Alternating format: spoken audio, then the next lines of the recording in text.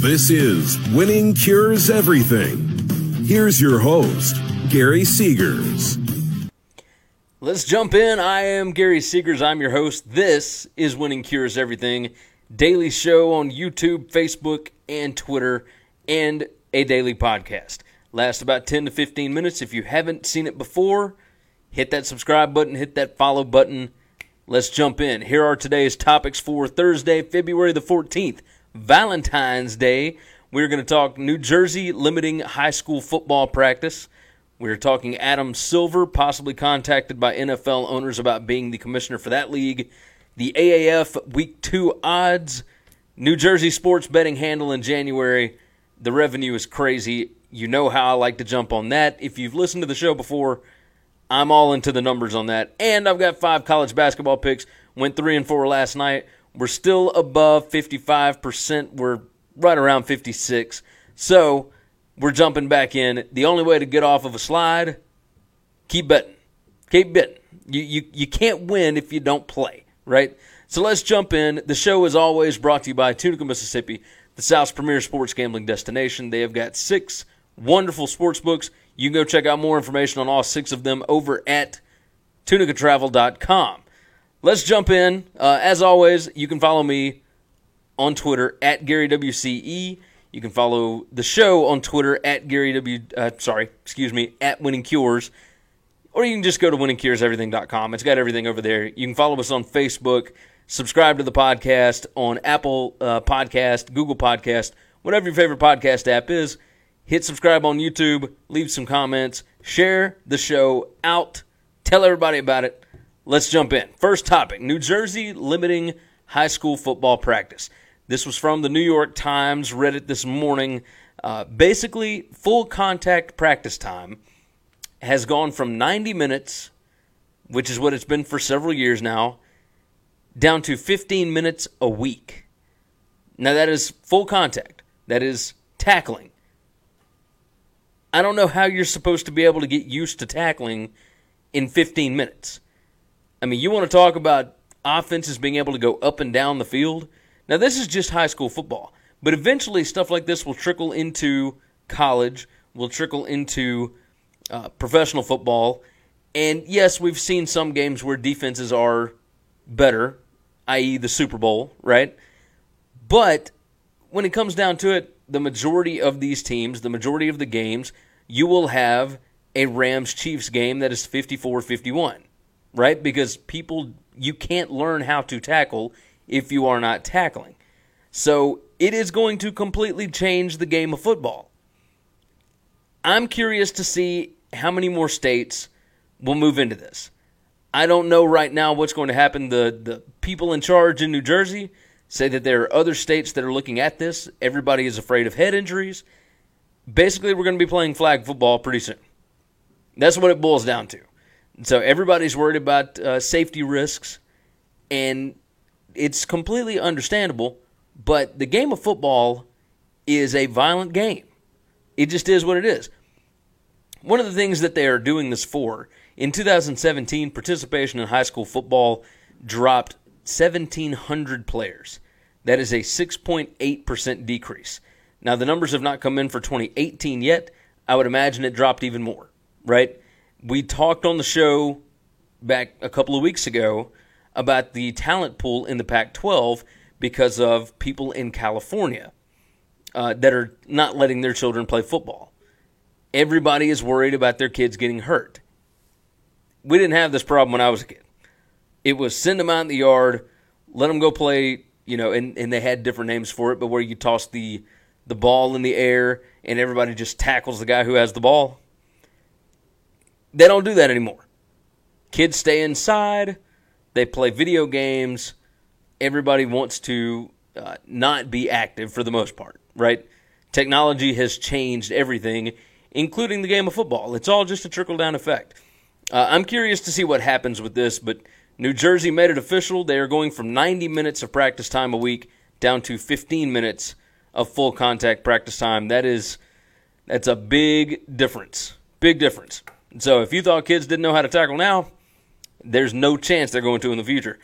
Next topic, Adam Silver was contacted by NFL owners. Several NFL owners have tried to persuade Adam Silver, the NBA commissioner, to jump ship, jump over to the NFL, and be the NFL commissioner.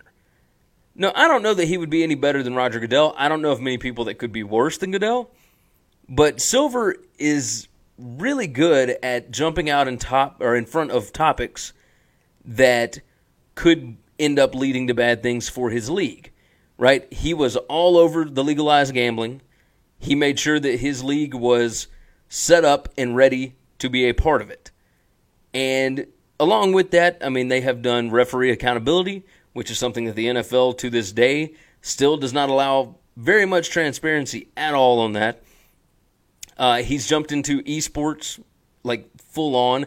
NBA 2K is a massive game, and I don't have the numbers. I would imagine Madden is bigger, and there are bigger Madden tournaments and whatnot.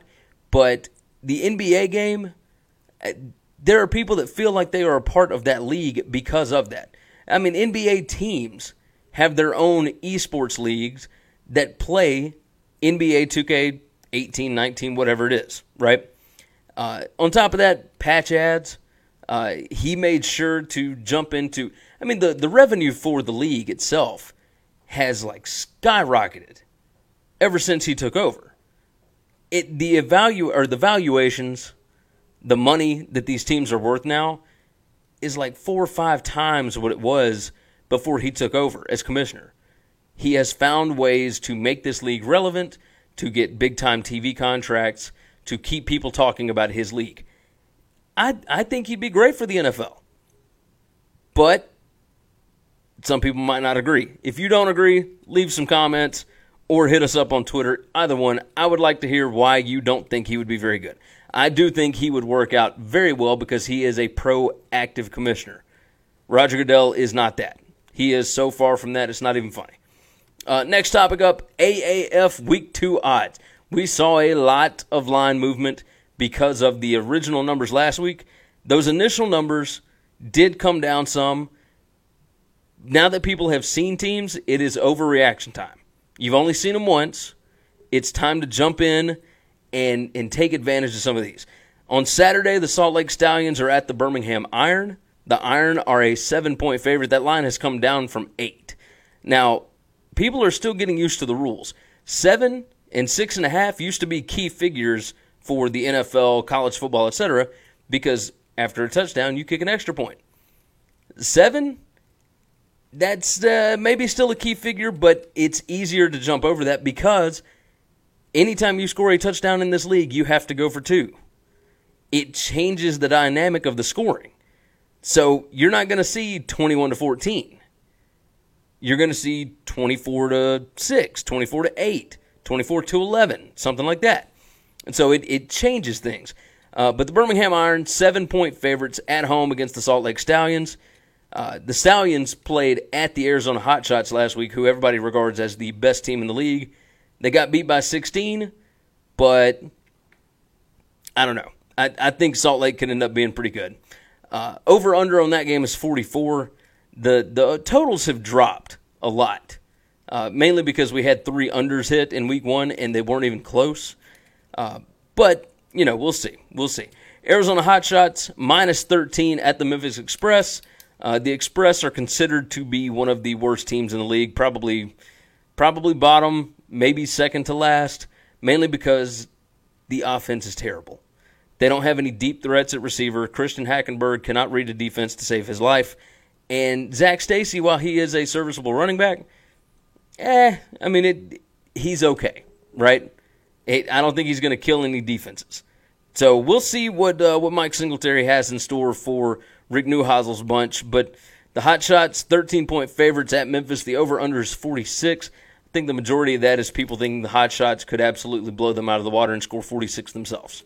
But we'll see. Sunday, the Orlando Apollos, that is Steve Spurrier's team, minus 6 at the San Antonio Commanders. The over-under is 44.5. Spurrier put up 40 points in week 1. Granted, the Atlanta Legends are another one of those 1 or 2 or 3 worst teams in the league. So we'll see. They won 40-6 last week. They are a 6-point favorite on the road at San Antonio this week. Finally, the Atlanta Legends, again, one of the worst teams in the league, at the San Diego Fleet. The Fleet are 9.5-point favorites at home. Over-under is 42.5. I will give out some picks tomorrow on these. I think the overreaction is pretty crazy.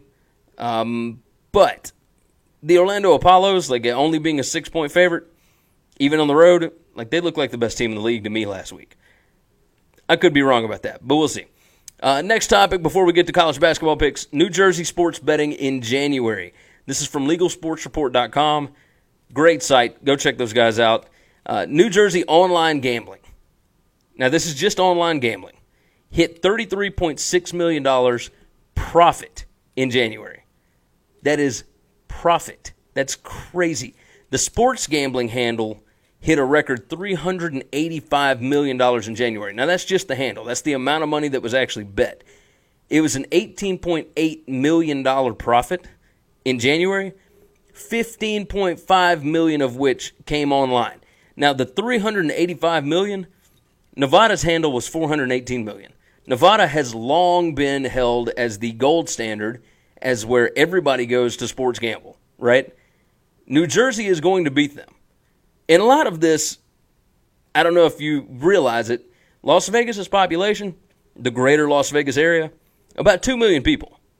New Jersey, the state itself has over 8 million people in population, not to mention Philadelphia, which is 1.58 million, and New York City, which is 8.62 million. That's all within a 2.5-hour drive of Atlantic City. And it's not just Atlantic City that has casinos. I mean, you go across state lines, you can mobile wager.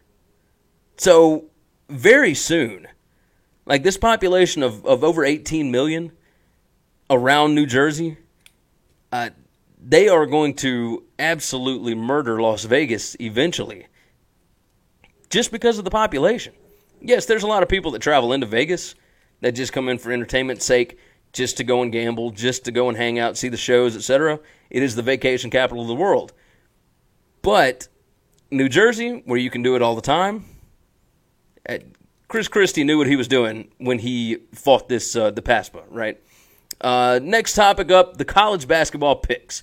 Okay, look, we have had a bad run the last couple of days. Went 2-5 on Tuesday night. Went 3-4 last night. That is 5-9 over the last 2 days. Now, before that, we were 7-3. 7-3-1. So, we are getting it back this evening. We are 130, 105-4 on the season. That is 55.32%. We're jumping back up. We got to get up to 57%. That's where I want to be for the season. Anything over 52%, by the way, is profit. So, we're in on that. Let's go on and jump in tonight.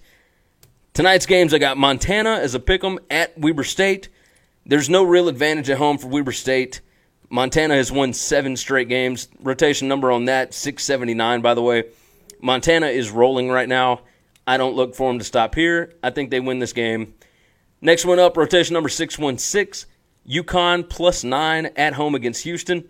I know you're thinking, you're nuts. You're crazy. What are you doing? Why would you pick anybody against Houston right now? They're killing it. This line has been absolutely inflated because Houston has been so dominant. UConn is playing better. They play significantly better at home. They have been blowing teams out up in Storrs, Connecticut. Houston going in, that's a long, long flight. That's a long way to go from Houston, Texas, up to Storrs, Connecticut. I think Houston probably wins the game. I think this is a closer game. I think UConn keeps it within the 9. We're going UConn tonight. Over 150, rotation number on this, 609. Over 150 on IUPUI against Youngstown State. We're going over 129.5 on Delaware at Towson. That is rotation 613. And then finally, rotation 669. We're going Belmont -12.5 at Tennessee State. Belmont 7-1-1 against the spread as a favorite on the road. Tennessee State, not really good at home. They've got a losing record against the spread at home. They're not very good as an underdog either. So we're rolling with Belmont here. They have been smoking teams here lately. As always, you can get the picks over at winningcureseverything.com. Just go up to the navigation bar, click on Gambling Picks. They'll be right there every single day. Just look at the little spreadsheet. We got everything in there, including the rotation numbers in case you want to see them. So, as always, go check out the picks from there. You can look down in the description. The link is there as well if you're watching on YouTube or on Facebook. As always, hit that share button. Tell everybody about the show. Come in every day. We do this for about 15 minutes every single day. Come in, check it out. We appreciate you guys. We will see you again tomorrow.